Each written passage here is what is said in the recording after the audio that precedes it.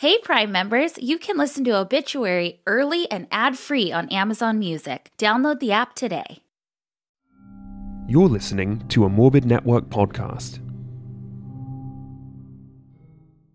Hey, I'm Ryan Reynolds. Recently, I asked Mint Mobile's legal team if big wireless companies are allowed to raise prices due to inflation. They said yes. And then when I asked if raising prices technically violates those onerous two-year contracts, they said, "What the f*** are you talking about, you insane Hollywood ass?"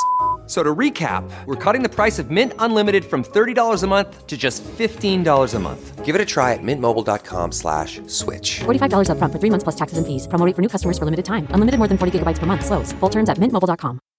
Shopify's already taken the cash register online, helping millions sell billions around the world. But did you know that Shopify can do the same thing at your retail store? Give your point-of-sale system a serious upgrade with Shopify. Shopify is the commerce platform revolutionizing millions of businesses worldwide. With Shopify, you get a powerhouse selling partner that effortlessly unites your in-person and online sales into one source of truth. Track every sale across your business in one place and know exactly what's in stock. Do retail right with Shopify.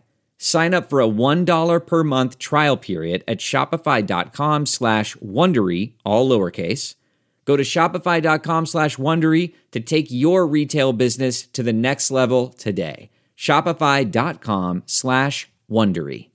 On this show, we cover some sensitive topics. Though the obituaries may be outlandish, the people are real. Names have been changed or omitted in order to respect both the deceased and the survived by. While death is no laughing matter, some petty last words can provide some pretty entertaining comic relief. Welcome to Obituary.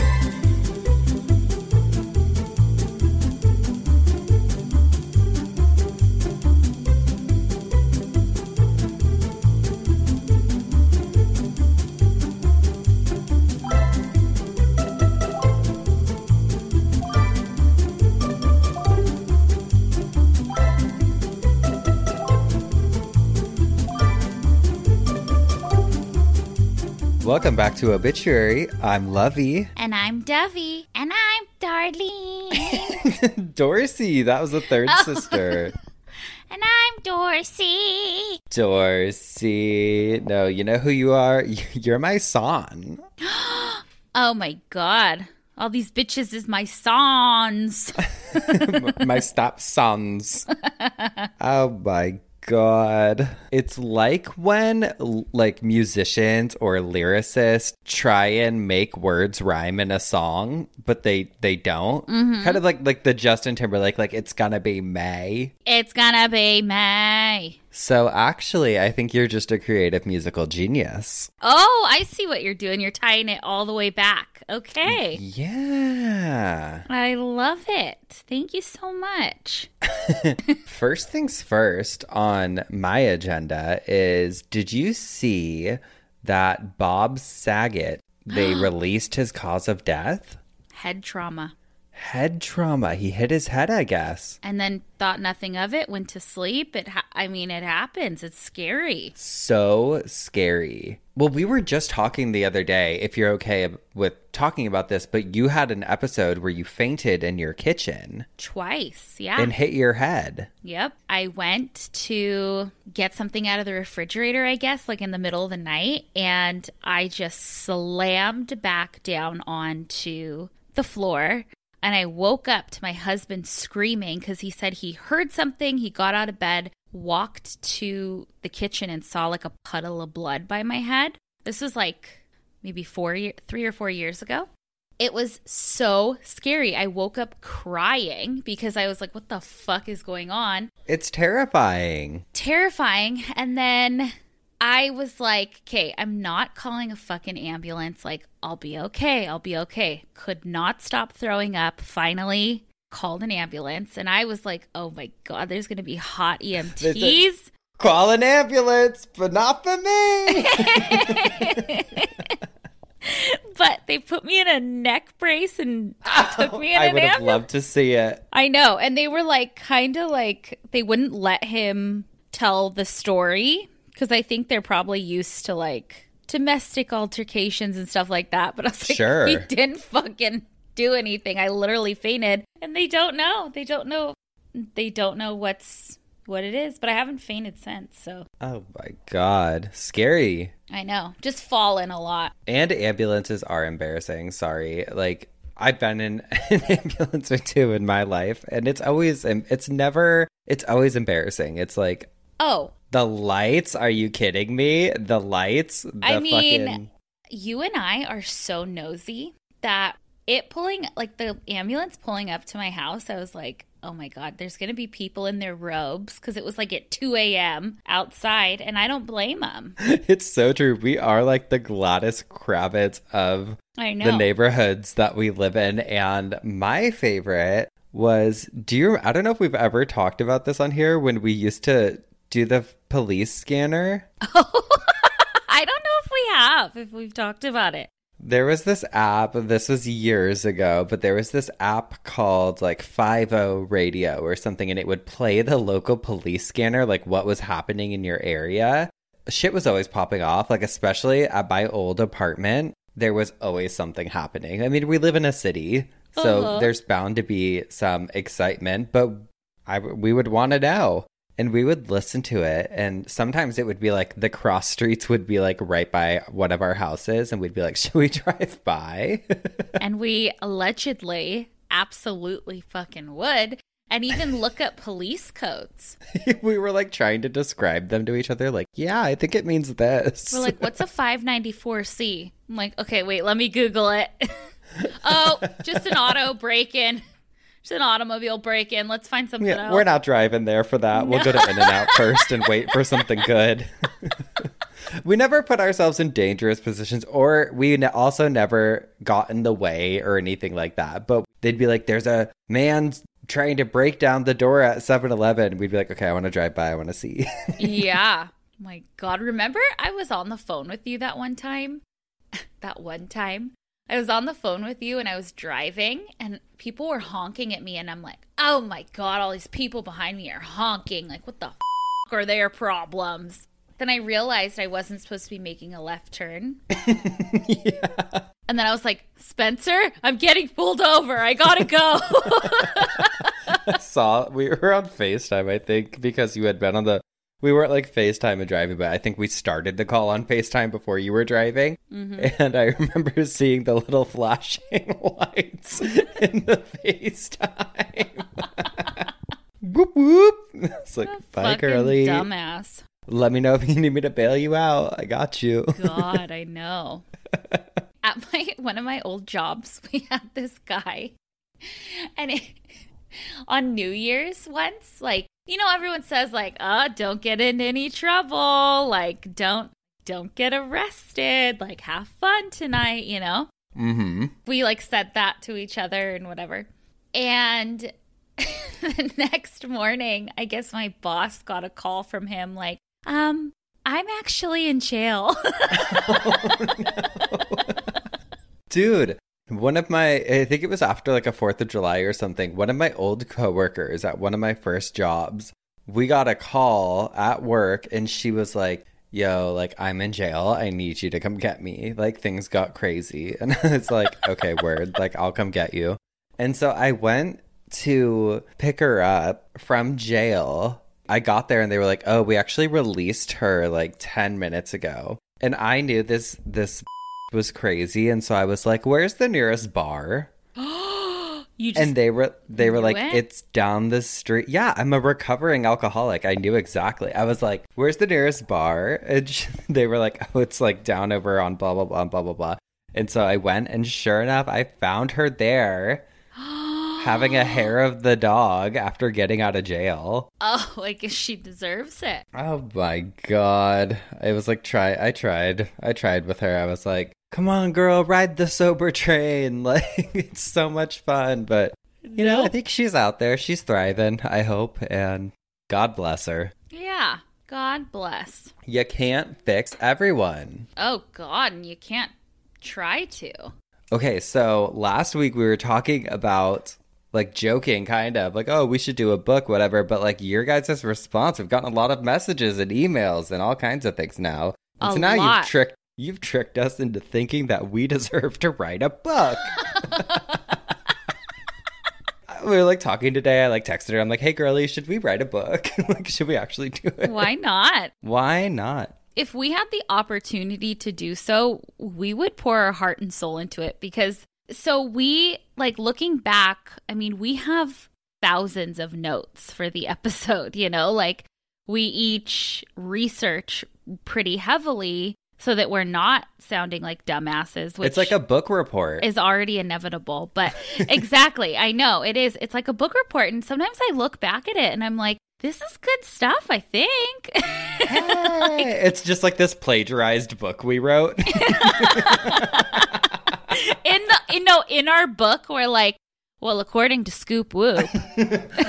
According to Wikipedia said. According to Rotten.com. What was the first one we lost? Random.com. And then moron.org or whatever. Well, actually, you know what? I read a lot of true crime books, especially for Cult Leader. Mm-hmm. And in doing so, a lot of them do have, like, in their bibliography in their book, they have, like, Wikipedia and all these other ones linked as sources. So. Oh, really? Yeah. If they can do it, why can't we? Why can't we?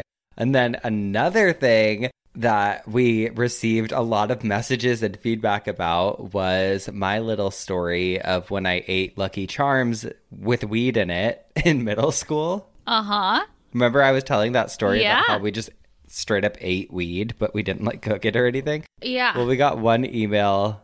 Well, we got many emails, but this one I thought was funny. It says, Lucky Charms. Hello, you beautiful bitches.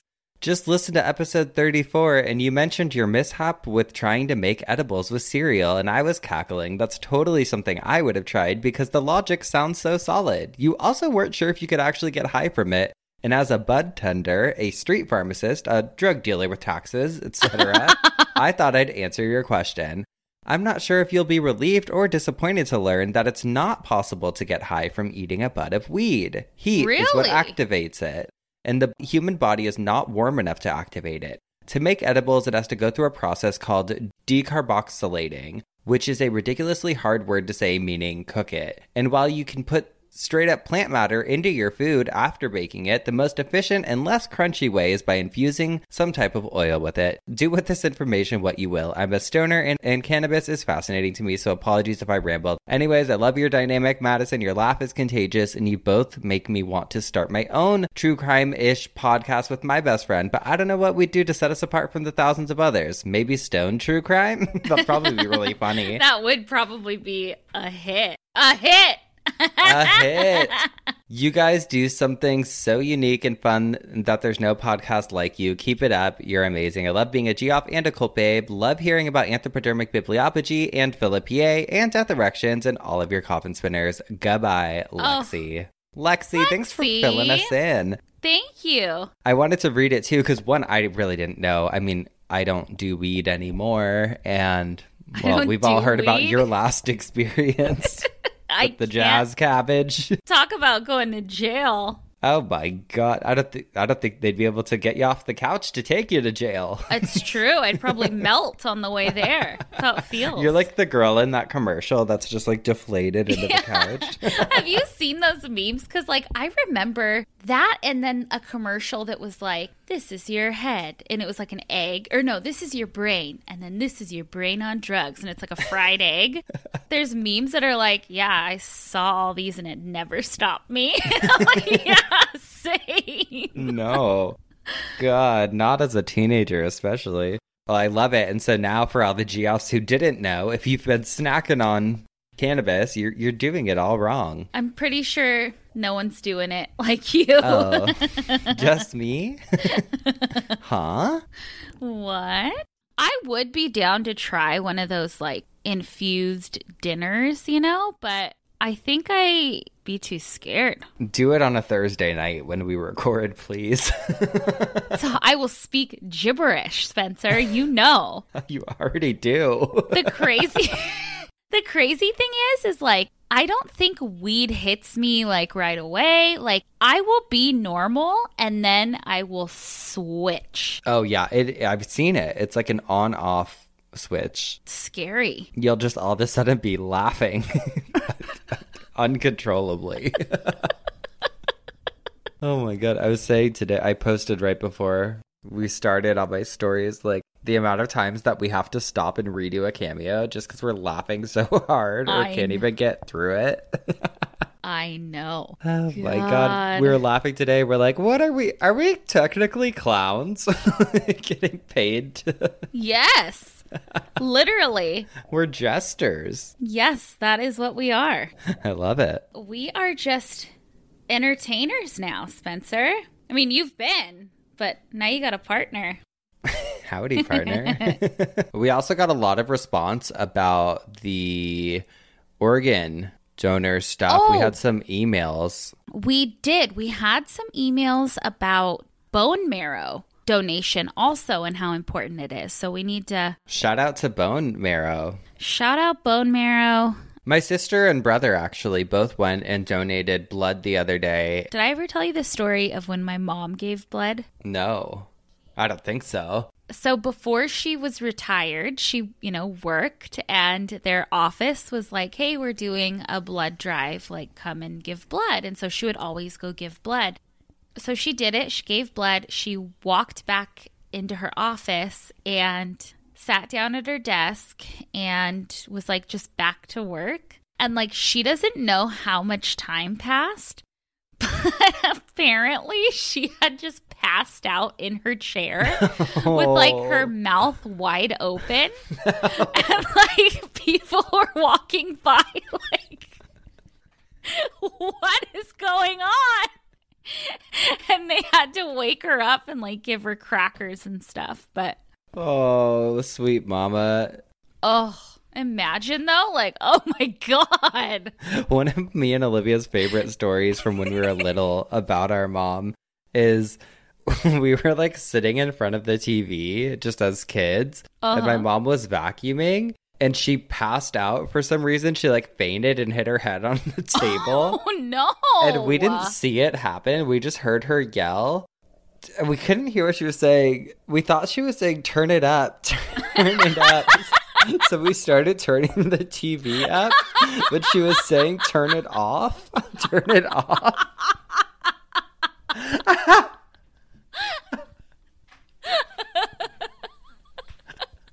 She's just like, turn it off, turn it off. We're like, huh? Turn louder? Oh my God, idiots. That's again, really unsure if I want children one day. God. Not always helpful. I know. God. What did you guys do when you found out what she was saying? I think she was like mad, understandably. Like she was just like, I said turn it off. Like, hello. But like, going back to those emails, so we got a lot from donors. I mean, the episode just went up, I don't know, a couple hours ago. Mm-hmm. But someone said, thank you so much for going over this, Madison. I was bawling. I just got a kidney transplant, and many people don't understand a lot about organ donation.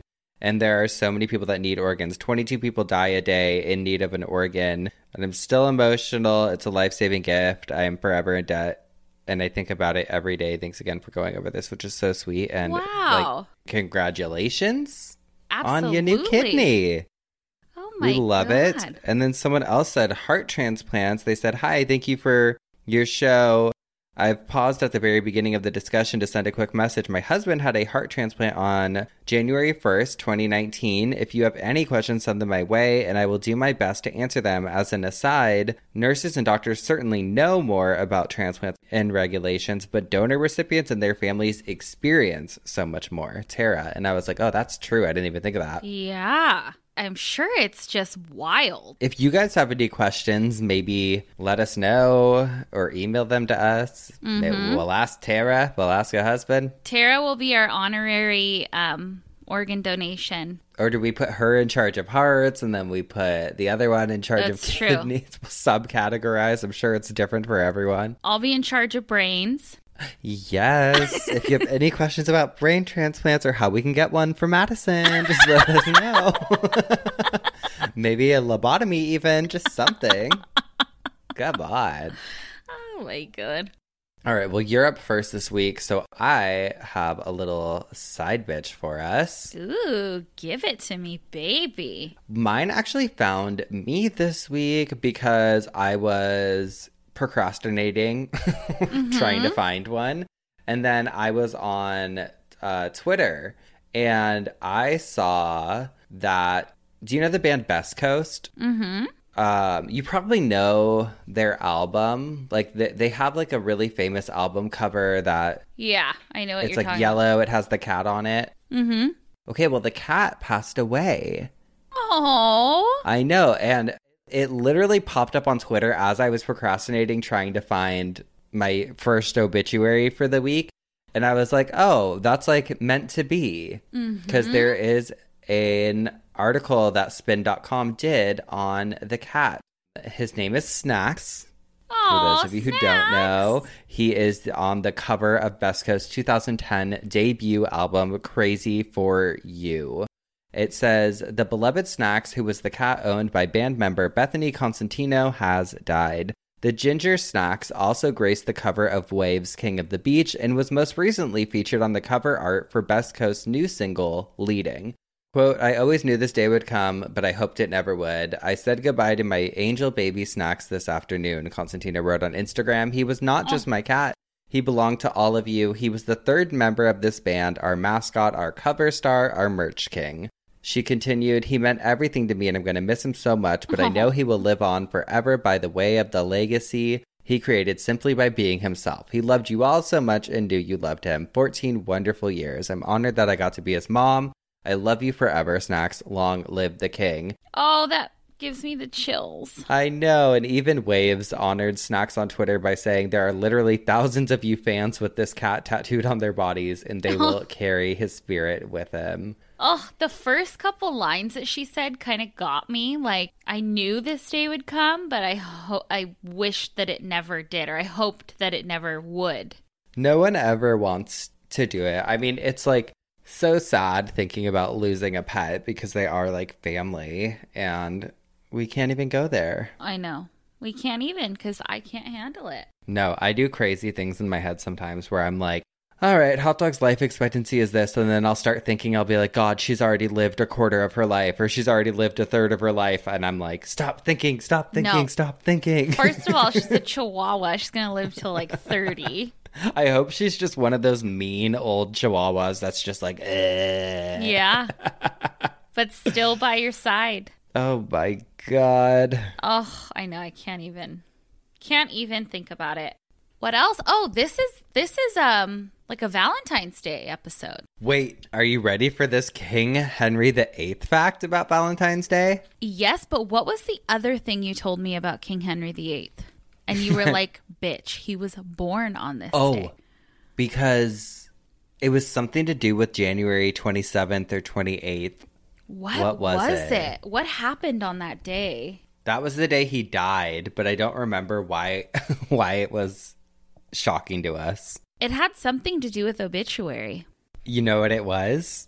Our anniversary, January 28th, the podcast anniversary, is King Henry VIII's death date, January 28th, 1547. One of our Geoffs named Sarah wrote that to us on Instagram. It is meant to be. Well, I also saw, or I was looking up something for Cult Leader for around Valentine's Day, and I landed upon the information that St. Valentine's Day was officially recognized by King Henry VIII, who loved to be in love. Oh, he was just a love machine. So he was the one who like declared it an official no way thing for there, at least at the time. He chose, I think, February 14th as like Valentine's Day. Oh my God. Yeah. Thank you, King Henry VIII, Daddy. Thanks, Daddy. We love King Henry VIII now. Oh. We've been struck by Cupid's bow. Oh my God, I love his smelly little self. Love his little exploding body. Oh my God. Smash him all over me, babe. God love him. Let's take a quick break. Okay. And then I want to hear what's got you spinning in your coffin this week. Alrighty. We'll be right back. Whether you're shipping 100 packages a month or thousands, ShipStation lets you automate routine shipping tasks and easily handle returns. Manage orders, print labels, compare rates, optimize every shipment, and automate delivery notifications with ShipStation's easy-to-use dashboard. Plus, you can access industry-leading discounted rates from USPS, UPS, DHL, and Global Post, with discounts up to 89% off USPS and UPS rates. Over 130,000 companies have grown their e-commerce businesses with ShipStation, and 98% of companies that stick with ShipStation for a year become customers for life.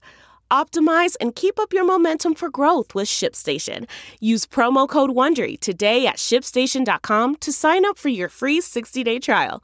That's ShipStation.com, promo code WONDERY. Whether you hydrate to live or live to hydrate, Liquid IV quenches your thirst faster than water alone. With 3 times the electrolytes of the leading sports drink, plus 8 vitamins and nutrients for everyday wellness, all in a single sugar-free stick. Liquid IV is perfect for daily use before a workout, when you feel run down, after a long night out, or on long flights. Basically, anytime you need a pick-me-up. However you hydrate. Grab your Liquid IV Hydration Multiplier sugar-free in bulk nationwide at Costco, or get 20% off your first order when you go to liquidiv.com and use code WONDERY at checkout. That's 20% off your first order when you shop Better Hydration today, using promo code WONDERY at liquidiv.com. And we're back. What's got you spinning, babe? Alrighty. Well, today I wanted to talk about Poison. Oh, my favorite band. Yeah, baby. Yes. Rock and roll. What if you just came on here, you're like, I'm here to talk about 80s sensation Poison. Yes. Is that Bret Michaels? Yes, it is Bret Michaels, because they do Every Rose.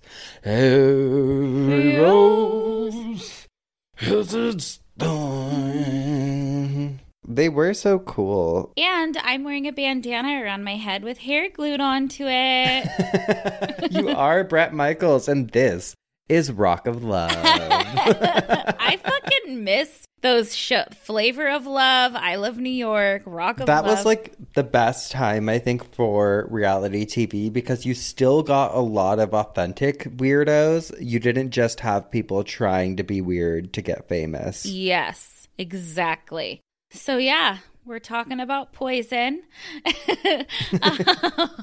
You're like, their first EP was yeah. Just turned into a 80s tribute podcast cover band. God, love it. So I was researching, and I'm going to do this in a different episode, but fatal attractions, like different tourist attractions that, like, where people died. And anyway, it kind of took a turn into Poison because I came across this place called the Alnwick Castle. I'm pretty sure I'm saying it right. And it's in the UK. So at the castle, it's a castle that you can visit. It's beautiful. There's like 12 acres of land or something, like a ton of land, beautiful gardens, beautiful place to visit. So a woman named Jane Percy, she became a duchess in 1995, and she inherited the Alnwick Castle. Cool. Yeah. And so I guess on the grounds at the time, there was gardens and all of that, but it kind of like wasn't taken care of. It was unkept. And the first plants were planted back in the 1700s. But again, it was just kind of unloved and abandoned. So she restored it. It's beautiful. There's rose gardens, cherry blossoms, everything. But she also decided to add a poison garden to it. Oh, she said, you know what this needs? I don't know if you've ever been to like the Huntington Gardens or like, just big gardens you can visit. There's Filoli Gardens is my favorite, and that's in San Francisco, and it's beautiful, and I'm going to take you there next time we go up. Oh, are you going to propose? Yeah, propose that you get a lobotomy. I'm going to take you to the Poison Garden. So you're walking around, just imagine, you're like, oh God, this is so beautiful. And then you see big black iron gates around this one area of the garden. Cool. And signs on the iron gates with skull and crossbones on them, and signs that say these plants can kill. I love that. That's the first place I would want to go in. Here's what it looks like. It's beautiful. Stunning. Right?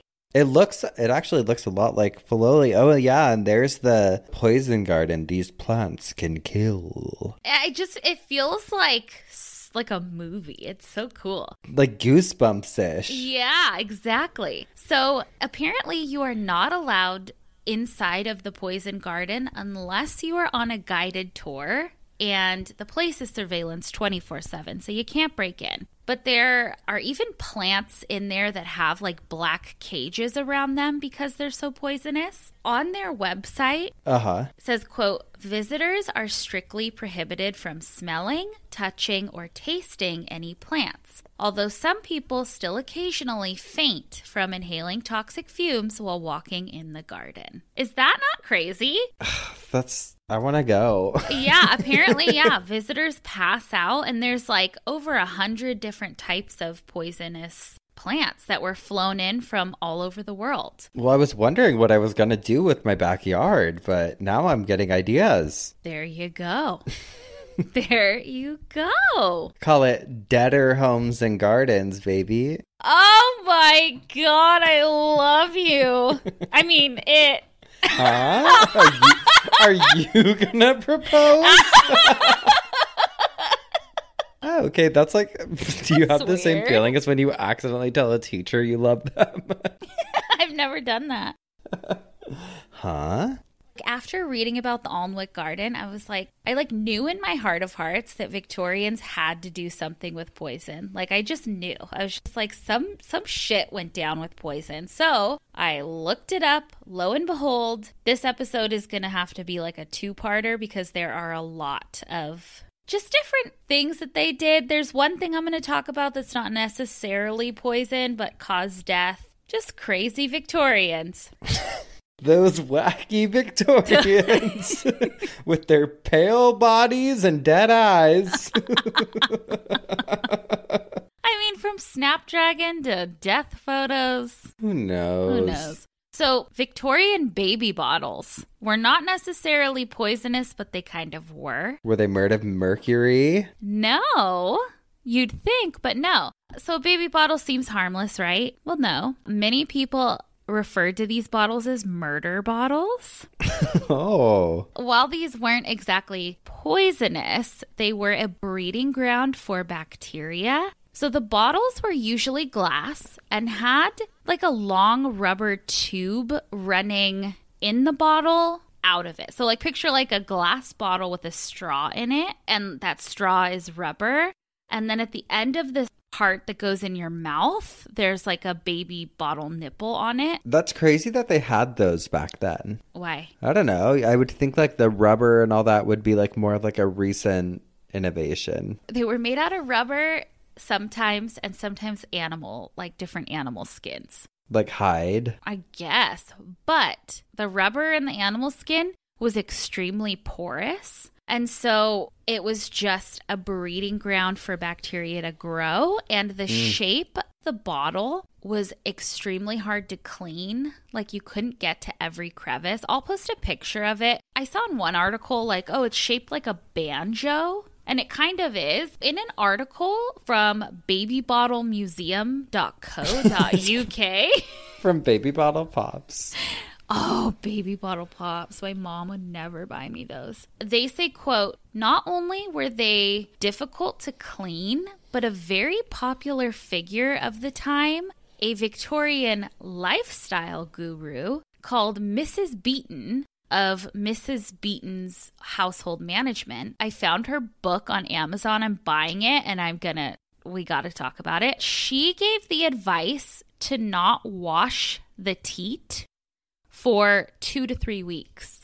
Oh my God. And people loved her advice, so these mothers would not wash the baby bottle for 2 to 3 weeks. The bacteria mixed with liquid would cause like infant pneumonia, diarrhea, dehydration, and babies were dying. And the fucked Horrible. It's fucked up. It's crazy because they were named, like the company names or like the product names were Little Cherub or Mummy's Darling. And like just they really played on a Victorian mother's ability to be a good mom because infant mortality rate was so high. So moms, wanted to do everything that they could to keep a baby alive. But also the bottle was a way for them to kind of get their life back a little bit. Essentially, the bottle allowed children to feed themselves. Right. Mrs. Beaton also was a proponent of breastfeeding. However, she told women to drink a ton of beer while they were breastfeeding.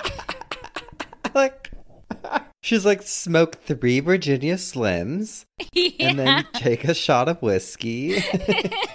So I can't wait to learn more about her. The materials and the baby bottles were murder bottles, okay, people? But speaking of Mrs. Beaton, she also advised everyone to do something to their milk to make it last longer and not spoil. And it turned out to be poisonous and deadly. She basically advised that you add boracic acid to your milk. Boracic acid is like borax, or like you shouldn't be ingesting it. Yeah, so it worked as far as removing any gross sour taste from milk and even kind of like adding a little sweet flavor to it, because back then there weren't really like preservatives to preserve the milk for very long. So she was like, put this in your milk, it's gonna taste better. Why were they listening? She was like the Martha Stewart. Like she was like the it girl, the lifestyle guru. Love it. Listverse.com says, quote, the effects of boracic acid on adults are usually mild, such as nausea, stomach cramps, and diarrhea. However, the chemical hid the taste of turned milk, meaning many people drank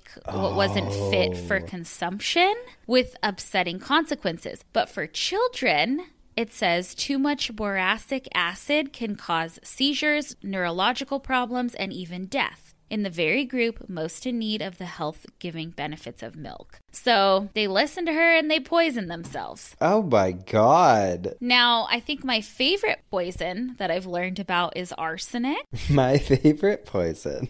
My favorite poison. Arsenic was used in so many things during this era, I'm learning. Arsenic trioxide is also known as white arsenic. So it was colorless, tasteless, and it was very cheap. It's crazy because they knew that arsenic could have deadly effects. It was used around the world as like murder, like as a way to murder people. Like people knew this, but they still, I guess because it was so cheap, used it for, just like household things. Yeah. I mean, you should have used this actually. They used it for rat poison. Oh my God. It probably would have helped me save me some money and a move.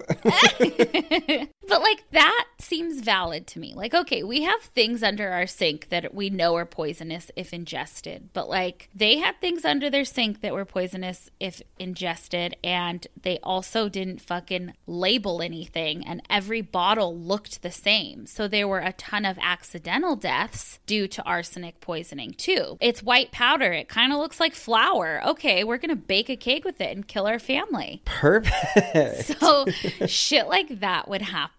And also it was used by wives to kill their husbands or husbands to kill their wives. It's very hard to detect in the system because it kind of like mimics other things happening in the, oh, this looks like diphtheria or whatever. There was that type of arsenic. Then there was copper arsenic. That was a green color. If you Google, or we'll post pictures of it, it is that gorgeous, beautiful Victorian green. Like when I think of the Victorian era, I think of that like emeraldy jewel, like beautiful green color. Yes, I know what you're talking about. Yeah. The name of the green was Scheele's green because Carl Scheele was the chemist who discovered it. So everyone referred to that arsenic green as Scheele's green. Now, that green color, because it was so beautiful, it was so in demand. It was used in so many things: makeup products, dyes for clothing, bedding, linens, wallpaper, like everything that had that green color most likely had arsenic in it. Wallpaper was one of the materials that was the most potent with arsenic. And because it was lined throughout a Victorian home, it would take out entire families. That like beautiful, I don't know what type that design is called. Or like, is it like the fleur-de-lis or whatever? Like that swirly design. That was like very, very popular. And so people would line their homes in this wallpaper, not knowing that it was full of arsenic and it would take out entire families. Well, first of all, that's like lead paint. It's like, look at all the shit that has lead paint in it. I'm getting there. While we're here on the topic, did you know that Napoleon motherfucking Bonaparte, he had his house, he had the walls painted with that green you were talking about? Uh-huh. And a lot of people say that his cause of death is linked directly to that because he had stomach cancer and they believed that it was from the arsenic in the wall color. Oh, I guarantee. I guarantee. But he probably deserved it. Yeah. Oh, my God. Oh, they're getting political. Oh, please. BuzzFeed wrote an article titled "Victorians Were Obsessed with a Shade of Green That Killed Them."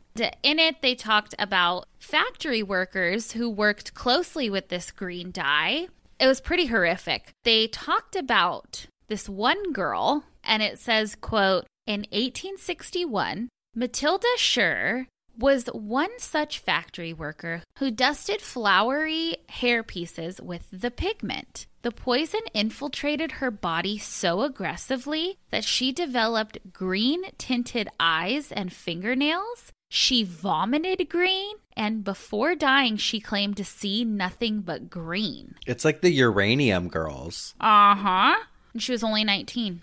Fuck, man. So arsenic was also used in many beauty products, including soaps and lipstick, right? Everything. Literally everything had this shit in it. And it was meant to like clear freckles, make one more radiant, clear pimples, make white women look even more white, because that was like the standard of beauty. AtlasObscura.com wrote in an article titled "The Poisonous Beauty Advice Columns of Victorian England" and talked about the different beauty ideals during that era, and also spoke with a woman who studies Victorian makeup. In it, it says, quote, "To keep the face fresh, she advises coating the face with opium overnight, followed by a brisk wash of ammonia in the morning. Ugh.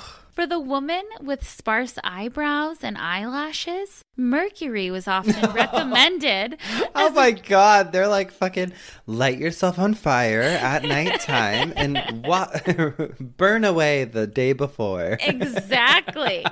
So mercury was often recommended as a nightly eye treatment, eradicating the need to use heavy makeup. Oh, yeah, because you'd be like this. Whoa! Yeah.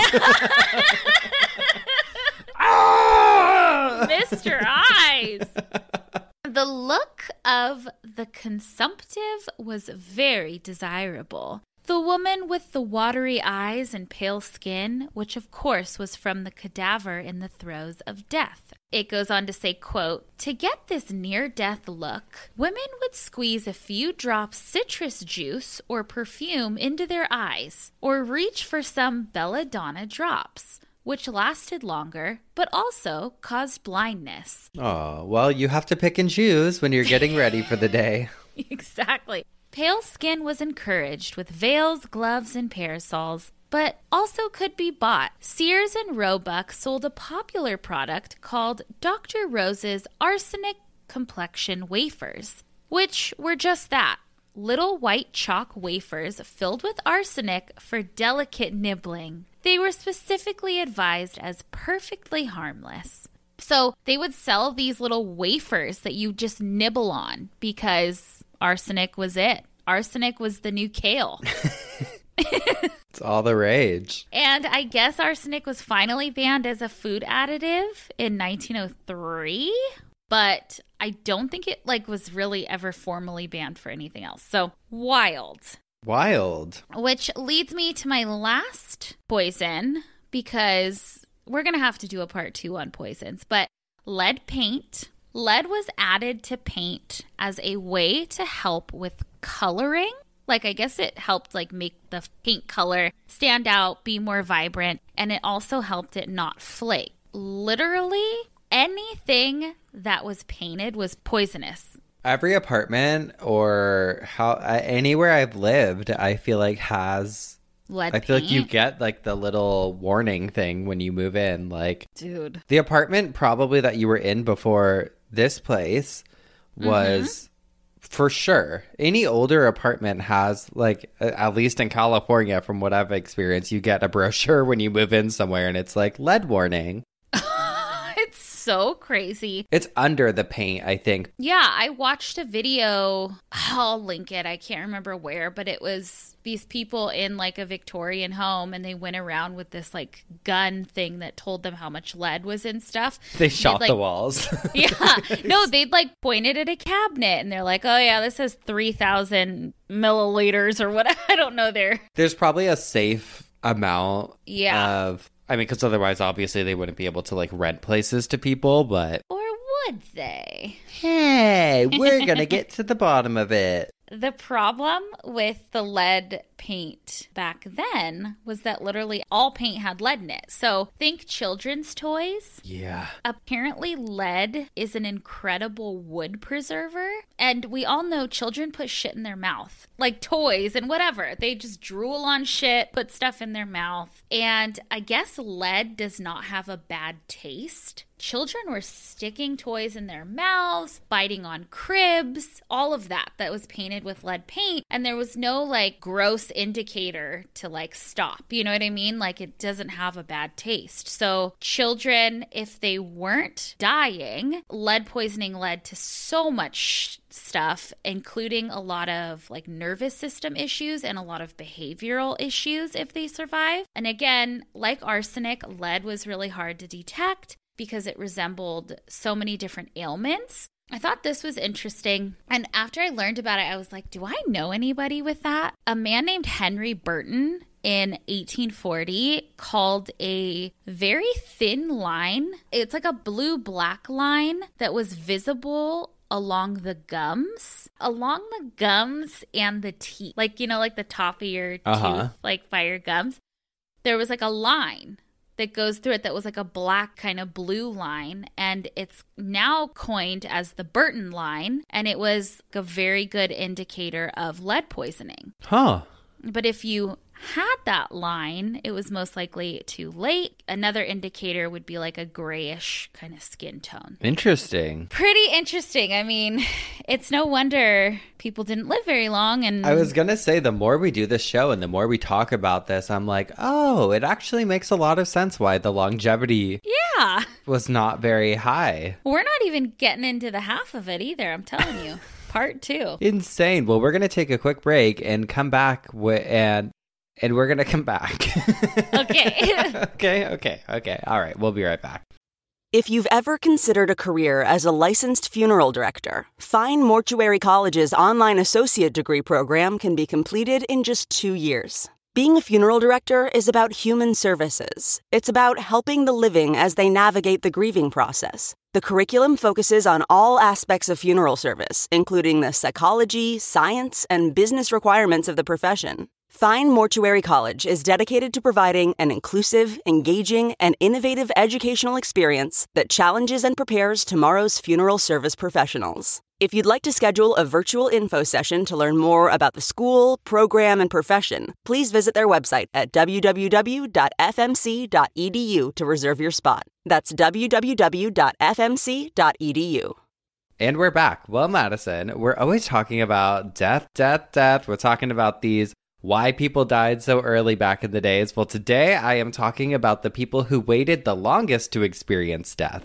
Ooh. That's right. Okay. My Coffin Spinner this week is about the longest living people in history. Oh my gosh. Okay. It was actually really fun to research. It felt like, I remember when I was a kid and we would get the Guinness Book of World Records every year or something at school. I always loved like going to the like freaky humans section and like seeing that shit. We will start with the oldest verified living woman, and that was Ms. Jeanne Calment, who was born on February 21st of 1875 and passed away on August 4th of 1997. There's no need to grab your calculator, I'll tell you. Jeanne lived to be 122 years old. Stop it right now. Well, specifically 122 years and 164 days. The woman from France held several records throughout her life. In 1986, she became the oldest living person in France when she turned 111, but she was just getting started. She's like, no, I got at least another decade in me. In 1995, she became the oldest woman recorded in the Guinness Book of World Records. And then, of course, in 1997, when she passed at 122, her life came to an end, but she still to this day holds the record for being the world's longest living human. And it's crazy that it was in our lifetime. That is crazy. I want to know her secret. Oh, well, we'll get there. Okay. First of all, she smoked until she was 117. Oh, I love her. Love her. Just not a lot. Defying all the odds. Just after meals, specifically after dinner, she would have her after dinner cigarette. I guess one of her ex-husbands or deceased husbands, she outlived them all, turned her on to smoking. And then, you know, she just kept up with it. And she also had several injuries throughout her life, but nothing life-threatening, just a fracture here and there. She had a foot fracture when she was 100 years old, but healed really quickly and was completely fine a little bit later. God love her. Love her. Just a little more information on her. After her admission to the Maison du Lac nursing home in January of 1985, when she was 109, she initially followed a highly ritualized daily routine where every day she asked that they would wake her up at 6:45 a.m. She would start her day out with a prayer, just saying, you know, thanks God for another day.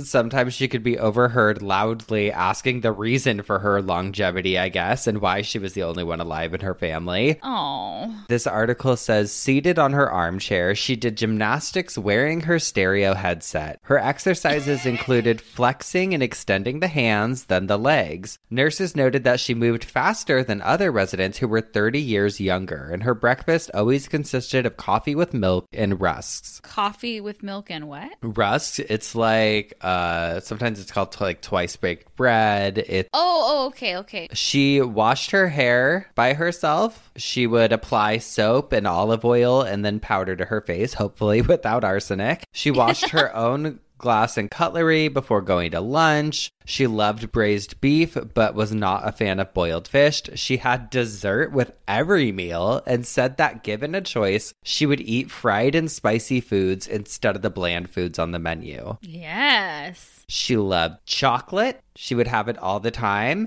And every time she finished a meal, she would have a Dunhill cigarette and drink a small amount of port wine. Oh, this woman. I love her. You'll love her even more after this. Every afternoon, she would take a nap for 2 hours in her armchair. Okay, and then she'd go pay some visits to the neighbors, talk about the latest news that she heard on the radio. And then again, she would have a late night meal, listen to some music, and smoke another cigarette, and then go to bed at 10 p.m. I want her life. She hit up Sunday church and just had a lot of questions, I guess, when she was living about the afterlife, which I would too. I mean, you had a lot of time to think about it. Totally. She's got to have a sense of humor. Totally. She died of unspecified causes on August 4th of 1997, around 10 o'clock in the morning. She had, I guess, been in pretty good health leading up to it, though she was almost blind and deaf as recently as a month before her death. But my favorite fact is that she fucking met Van Gogh in 1888 when he came and purchased pencils at her father's shop that she worked at. Oh my God. And she lived through the 90s 90s. I was just like, that's so crazy. She lived to me. through every decade. That's incredible. The Spanish flu, like all the wars, I mean, she was living in France, but like just so much crazy shit. Oh, insane. My gosh. I feel like Parisians just have it right. Always. I feel like they have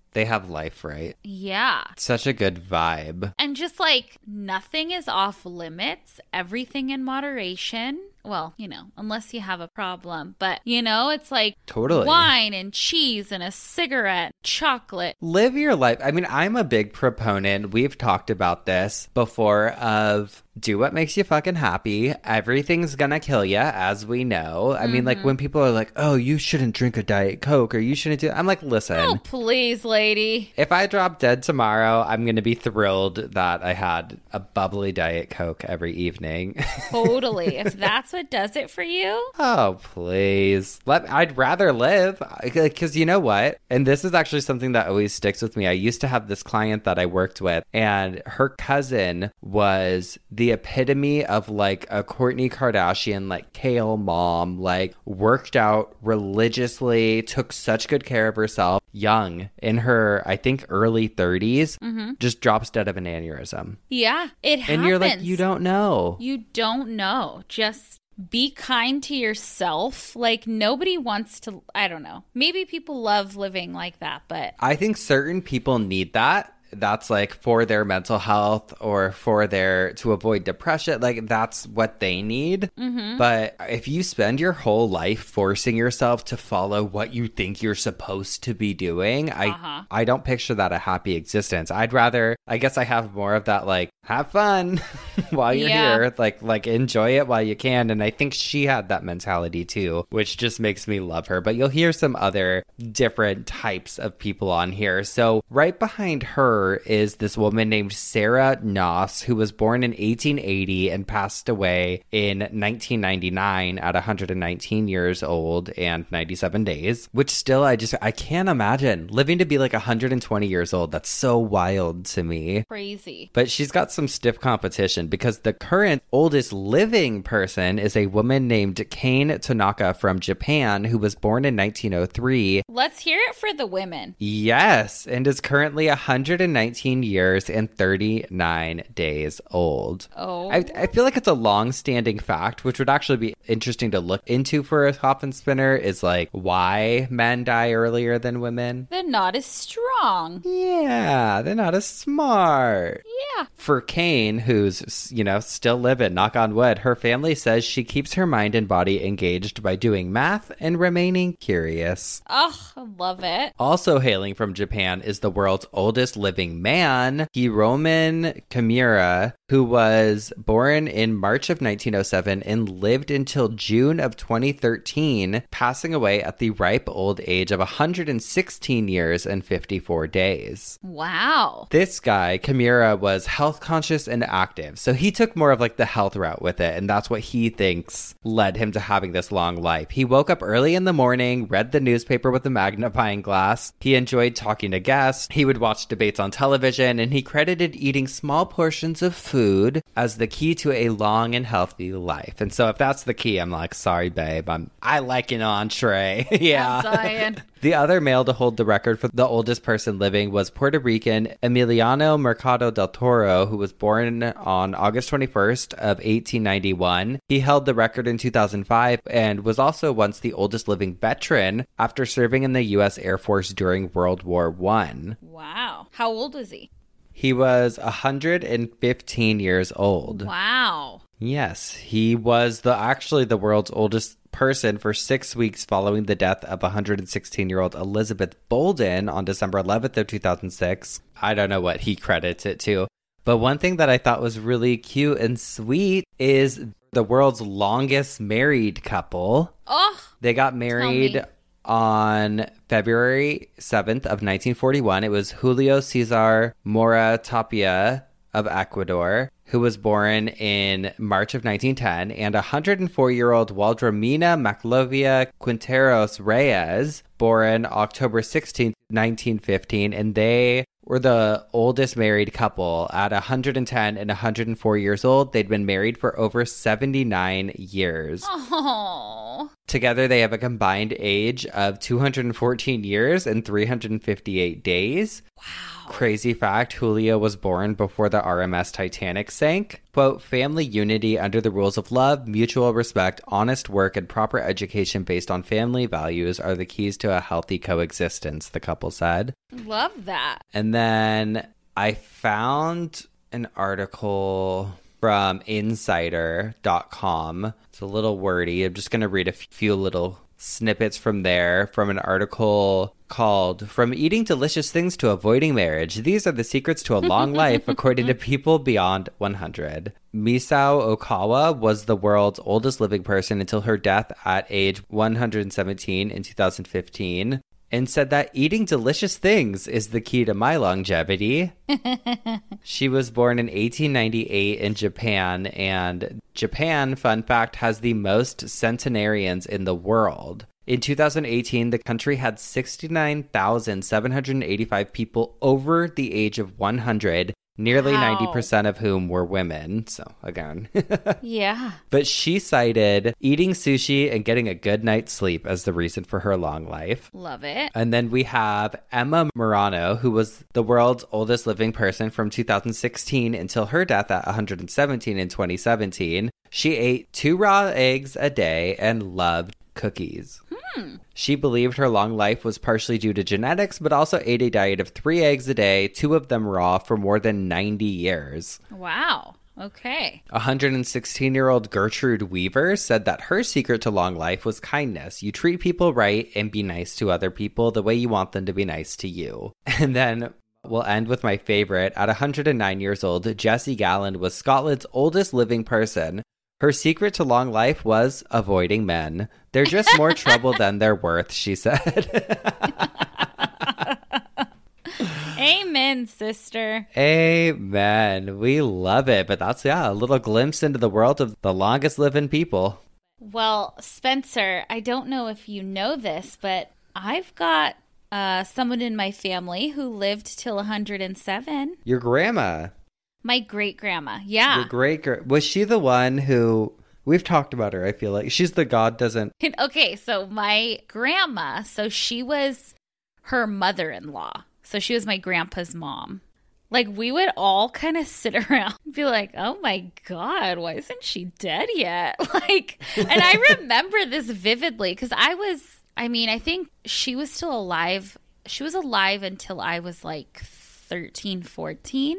Yeah, I remember us like sitting there like, oh, why is she still alive? And my grandma was like, because God doesn't want her and the devil doesn't either. That's my favorite quote of all times. But what did she say about being 107? While you were talking, I pulled up the news article that was written about her. A news article was written about her when she was 106, but she died, obviously. She died a year after that. But it says...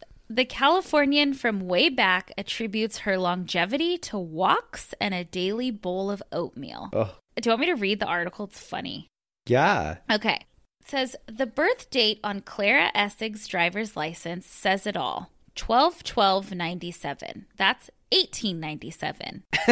Essig turns 106 today. She can't hear much anymore, and she mostly talks about her days as a Hollywood script girl. But she still irks the people who live below her by rearranging her furniture at all hours.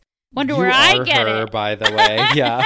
I was going to say this whole thing. You are her. She credits her longevity to the long walks she takes around her assisted living center and a bowl of oatmeal a day. She keeps her old photographs in a drawer in her room. One shows her standing on a beach with 2 young men, smiling big, wearing an old-fashioned bathing skirt. The date on the back says 1918, the year World War I ended. Another picture, brown with age, shows her as a young debutante in pearls. She worked for a few years back then at Paramount Studios and says she was offered movie roles, but her father declared, no pictures. And I remember that vividly. She would tell us that all the time. Oh, he wanted me to be in the pictures, but he said no pictures, no pictures. Them were my studio days, she said. Them days are over. Essig was born in New York to a German father and a Swiss mother, both newly arrived in America. The family moved to California when she was young, and she grew up around Hollywood, according to her granddaughter. Her first husband served in World War I, but her granddaughters know few other details. Her second husband raised oranges near Corona. She later moved to Sierra Madre, where she kept avocado trees and climbed them well into her 90s. She moved about a decade ago, buying a 3-story condo against her family's advice. I fucking remember that condo. It felt so big. She moved to the assisted living center 3 years ago. The other residents there sometimes call her grandma. She fell not long ago and cut her head, then lost her patience with the doctor stitching her up. "I'd like to take you outside," she told the surprised doctor. That's my favorite part. "And have a fist fight with you." Essig uses a walker now, but it's mostly a precaution. She moves fast enough to leave her granddaughters behind. She hasn't driven a car in years, even though her license won't expire until 2009. She'll probably be here to renew it, too. Her family is planning to celebrate her 106th birthday with a big vanilla cake. Essig doesn't like chocolate. And a simple party at the assisted living center. They'll spell out 106 in frosting instead of attempting it with 106 candles. But Essig acknowledges that she's lived a little longer than she expected. "It's time to let other people take over," she said. Crazy. Oh God, love her. I don't have any super long living relatives. Everyone dies very randomly. And my family, well, my great grandma Lil, she lived late 90s. Oh, that's pretty up or like there. Mid 90s, I want to say. She loved a snack. She loved donuts. She loved playing cards and talking shit. Oh, that's all I want to do. Like, I'm ready to do that, take on that life now. Just play cards, talk shit, eat sweets. Oh, yeah. I guess that's what I do. My grandma had a little slot machine that she would sit at and like babysit me and teach me how to play cards. God, I love it. I hope we're cool grandparents if we have kids. All right. Well, we'll take a quick break, then get into our obituaries. Yes, sir. The #1 selling product of its kind with over 20 years of research and innovation. Botox Cosmetic, onabotulinum toxin A, is a prescription medicine used to temporarily make moderate to severe frown lines, crow's feet, and forehead lines look better in adults. Effects of Botox Cosmetic may spread hours to weeks after injection, causing serious symptoms. Alert your doctor right away as difficulty swallowing, speaking, breathing, eye problems, or muscle weakness may be a sign of a life-threatening condition. Patients with these conditions before injection are at highest risk. Don't receive Botox Cosmetic if you have a skin infection. Side effects may include allergic reactions, injection site pain, headache, eyebrow and eyelid drooping, and eyelid swelling. Allergic reactions can include rash, welts, asthma symptoms, and dizziness. Tell your doctor about medical history, muscle or nerve conditions including ALS or Lou Gehrig's disease, myasthenia gravis, or Lambert-Eaton syndrome, and medications, including botulinum toxins, as these may increase the risk of serious side effects. For full safety information, visit BotoxCosmetic.com or call 877-351-0300. See for yourself at BotoxCosmetic.com. And we're back. Also, thanks. We were dying laughing because we saw some of the comments coming in today of like, oh, good, you guys are sponsored, or the episode's sponsored. Yeah. We're like, I think we're maybe the only two people in this world lucky enough to have people who listen to us that are like excited that we have ads. I love it. Thank you for the support. Well, I was inspired by you this week, Spencer, because I know you're in your cowboy era. So yes, I was just looking at cowboys and rubbing one out. No, I'm just kidding. I'm just kidding. I was looking at... We're leaving that in. Oh, no. Well, speaking of rubbing one out. Oh, God. Uh-huh. Did I tell you about my sex dream? No. I didn't? No. I had a sex dream the other night. Oh, God. And I think it's because, okay, well, I've been watching that show. Well, I just finished it. The woman in the window across the street from the girl and the whatever. Oh, you know? Is that good? There's a lot of plot holes and stuff, but I liked it. I love like a Lifetime-ish movie, and I feel like it played an homage to movies like that from the past, like Rear Window and things like that. Really wild ending on this series, though. But there's a crazy sex scene in it, and I had watched it that night. I fell asleep, had a dream that I hooked up with the craziest, ugly looking old man. old, like balding, white hair, glasses, like cute, horrible. And then I Googled it the next day to be like, why did I dream that? And it just said, if you dream that, that means death is coming. And I tried to click on the article to read more about that, and then all these pop-ups came up. I was like, I gotta get out of here. Like dirty pop-ups? No, it was just like, you've won a Walmart gift card for $500. Yeah. And I'm like, okay, well, I still won't go to Walmart. So wait, if you have a dream that you're having sex with an old man, it means death is coming? I don't know exactly what I Googled like ugly. I don't know. Sorry. Go on. So yes. Oh my God. Well, let's throw that lasso and reel it back in. Do you know who Wyatt Earp is? Yes. Okay. So Wyatt Earp had, for those of you that don't know, he was like a cowboy outlaw. He had a best friend named Doc Holliday. And I found his obituary that was published in 1887. What a cool name. I think he was a doctor. Oh. I'm sorry. He was a dentist, I believe. Oh. So it goes like this. And I feel like I should do it in a little accent, little twang. How do you guys feel about that? I won't, because I'll fuck it up. No. Do it. No. Come on, try it.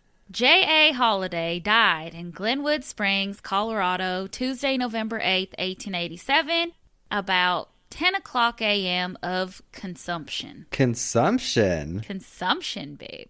J.A. Holliday, or Doc Holliday, as he was better known, came to Glenwood Springs from Leadville last May, and by his quiet and gentlemanly demeanor during his short stay and the fortitude and patience he displayed in his last 2 months of life, made many friends. Although a young man, he had been in the West for 25 years and from a life of exposure and hardship had contracted consumption, from which he had been a constant sufferer for many years. We had to stop because we were like, what the hell? What is dying of consumption? And it is, I guess, tuberculosis. Oh, I thought it meant overeating. Yeah, or like maybe that was drinking. Like a euphemism for drinking. Yeah.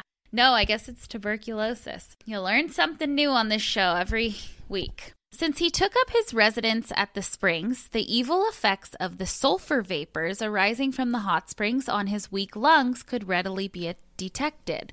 And for the last few months, it was seen that a dissolution was only the question of a little time. Hence, his death was not entirely unexpected. From the effects of the disease, from which he had suffered probably half his life, Holliday, at the time of his death, looked like a man well advanced in years, for his hair was silvered and his form emaciated and bent, but he was only 36 years of age.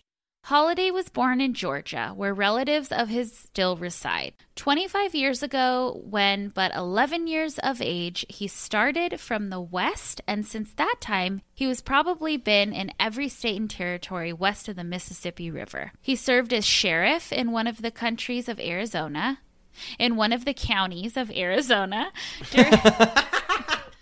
during the troublous times in that section, and served in other official capacities in different parts of the West. Of him, it can be said that he represented law and order at all times and places, either from a roving nature or while seeking a climate congenial to his disease. Doc kept moving about from place to place and finally in the early days of Leadville came to Colorado. After remaining there for several years, he came to this section last spring. For the last 2 months, his death was expected at any time. During the past 57 days, he had only been out of his bed twice. The past 2 weeks, he was delirious, and for 24 hours preceding his death, he did not speak. He was baptized in the Catholic Church, but Father Ed Downey being absent, Rev. W.S. Rudolph delivered the funeral address, and the remains were consigned to their final resting place in Linwood Cemetery at 4 o'clock on the afternoon of November 8th in the presence of many friends. That Doc Holliday had his faults none will attempt to deny, but who among us has not, and who shall be the judge of these things? He only had one correspondent among his relatives, a cousin, a sister of charity in Atlanta, Georgia. She will be notified of his death and will in turn advise any other relatives he may have living. Should there be an aged father or mother, they will be pleased to learn that kind and sympathetic hands were about their son in his last hours and that his remains were accorded Christian burial. I know it says that he didn't speak, but I read about his last words, and his last words that he spoke, I guess, was, "Well, I'll be damned. This is funny." Us. I know. I love that. A little dentist, assassin. He lived a life. He lived a life. And I also love reading an obituary from the 1800s because of the way it's written. The verbiage, everything is so good. Yeah. So there you go, cowboy. Giddy up. I love it. What do you got for me? I have an obituary for... I'm going to leave out the last name. Okay. For a man named Hubert who went by the nickname Sonny. Okay. Sonny went to heaven on December 28th of 2021. He was the son of Hubert Sr. and Daisy. He was born September 24th, 1934 in Olean, New York, and that's where he spent his childhood. He married Yvonne in 1953, and together they had one daughter, Sharon, 2 grandchildren, and 3 great-grandchildren. His parents owned and operated the Little Tea Room in their town back in the 50s and 60s. Sonny was a mason and a Shriner for over 50 years. For the last several years, he and his wife Yvonne have resided at the Masonic home of Florida in St. Petersburg. He was a teller of tall tales of magnificent proportions, and what he didn't know, he made up. The stories changed, the fish got bigger. He knew he wasn't making it up. He did not care.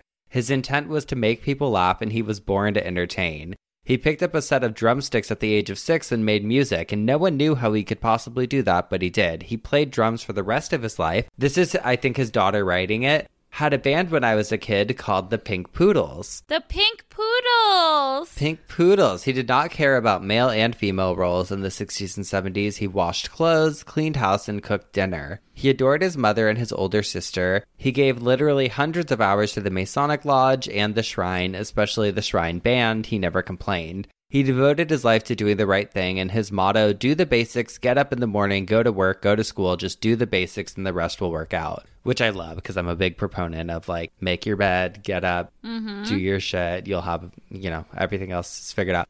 He would give his last dime to a person in need and would go 100 miles out of his way to help anyone, even if they didn't ask. He drove thousands of kids on their school bus trips. He always had a kind word for the kid being bullied and was known to teach a kid how to fight back and also when to let it roll off.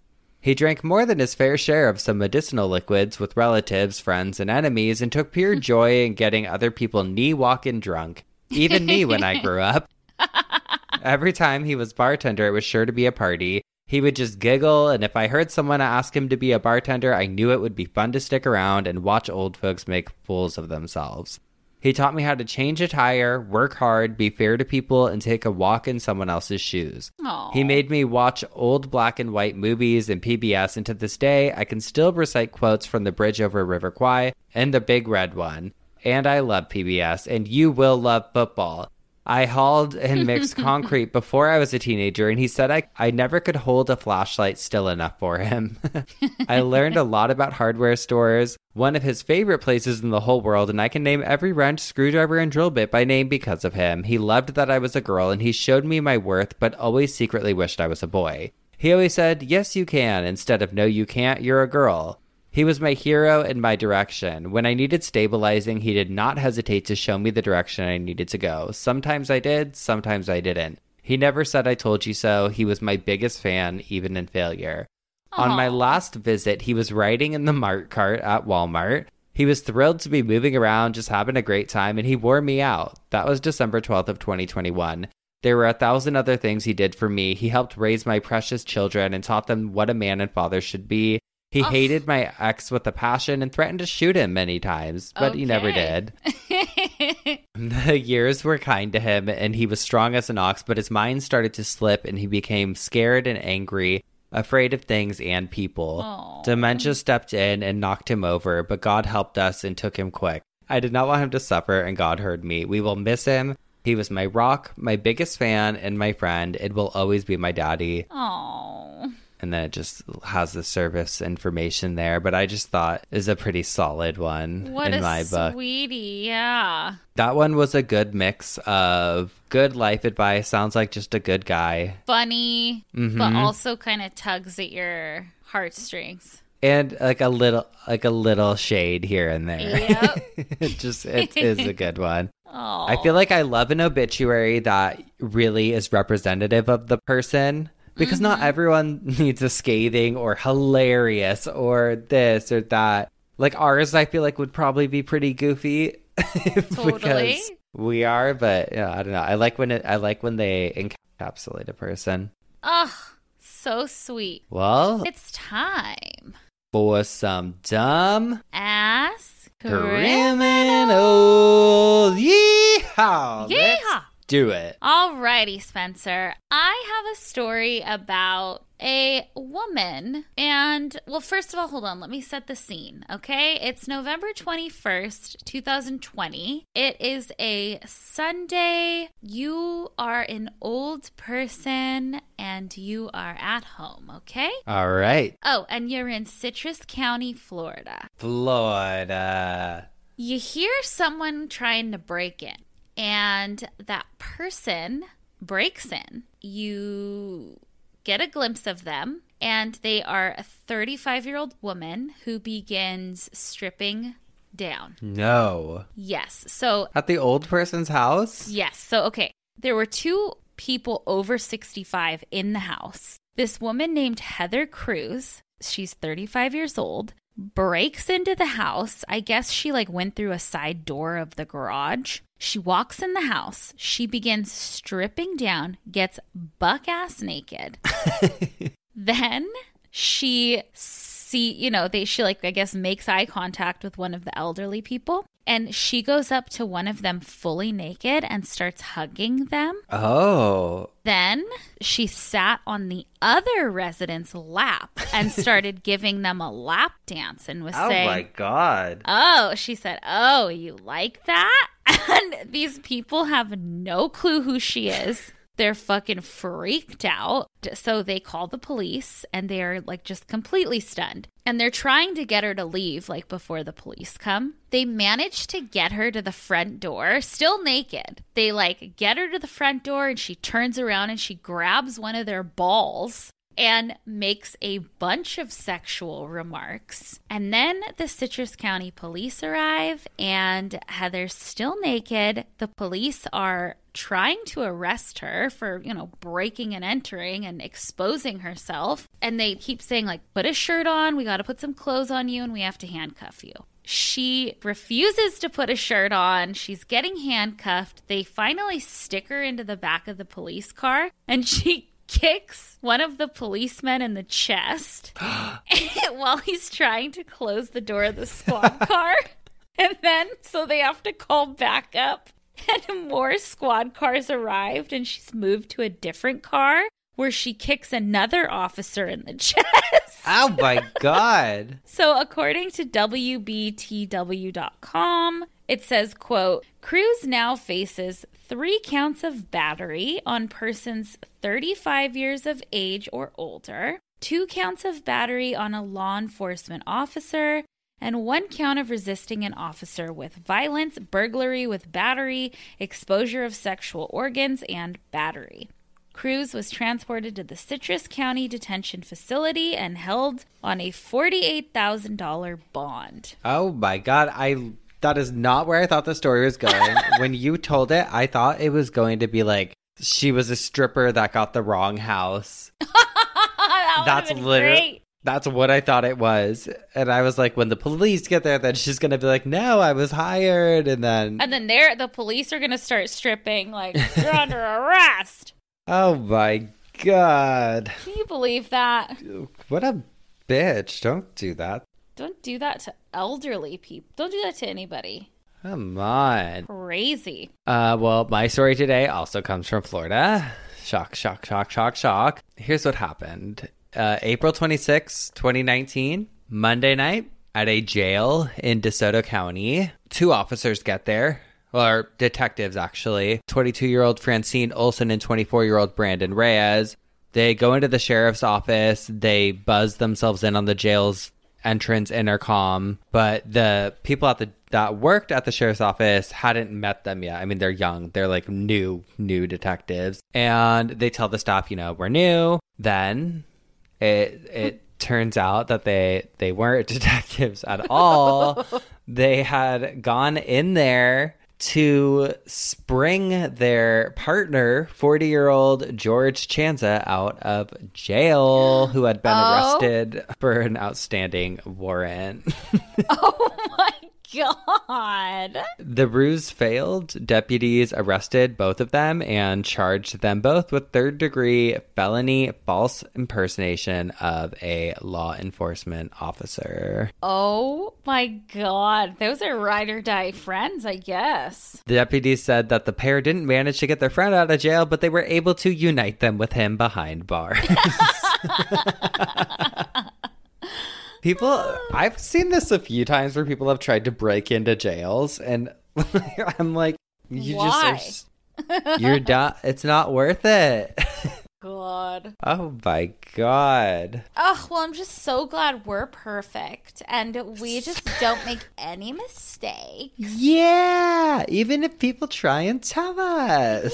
Yeah. We don't do it. And you're wrong. We are not the problem. We're not the problem, people. Yeah. And that's something that I also apply to my life outside of this. I'm never the problem. Just be in denial. Yes.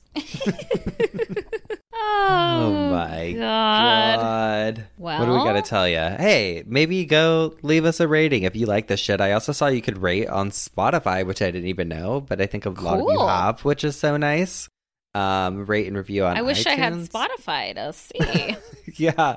Go rate us 5 stars on Tidal. And, you could follow along online at Obituary Pod anytime you want to see the photos from each week's episode. Sometimes it makes sense, sometimes it doesn't, but that is our morale. That is what we do here. And you can also write to us, obitpod@gmail.com, and get a cameo by clicking the link in the description or the link in the bio on our Instagram. But that's it for this week, so we'll see you next time with some more coffin spinners, obituaries, and dumb ass criminals. Goodbye. Goodbye.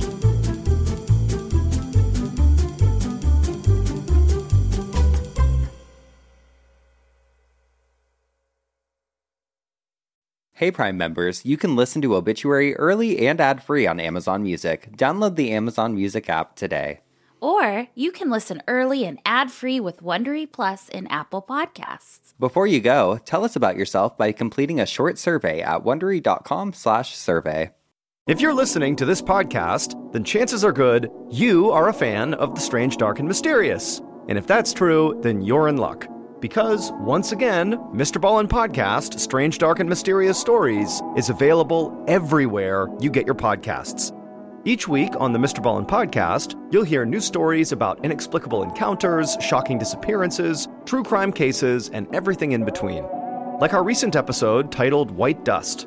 After a middle-aged couple fail to answer their daughter's messages and calls, the daughter drives the few hours to her parents' house to check on them. But after arriving and seeing both her parents' cars in the driveway, the daughter gets an uneasy feeling and just can't stomach going inside. To hear the rest of that story and hear hundreds more stories like it, follow Mr. Ballin' Podcast on Amazon Music or wherever you get your podcasts. Prime members can listen early and ad-free on Amazon Music.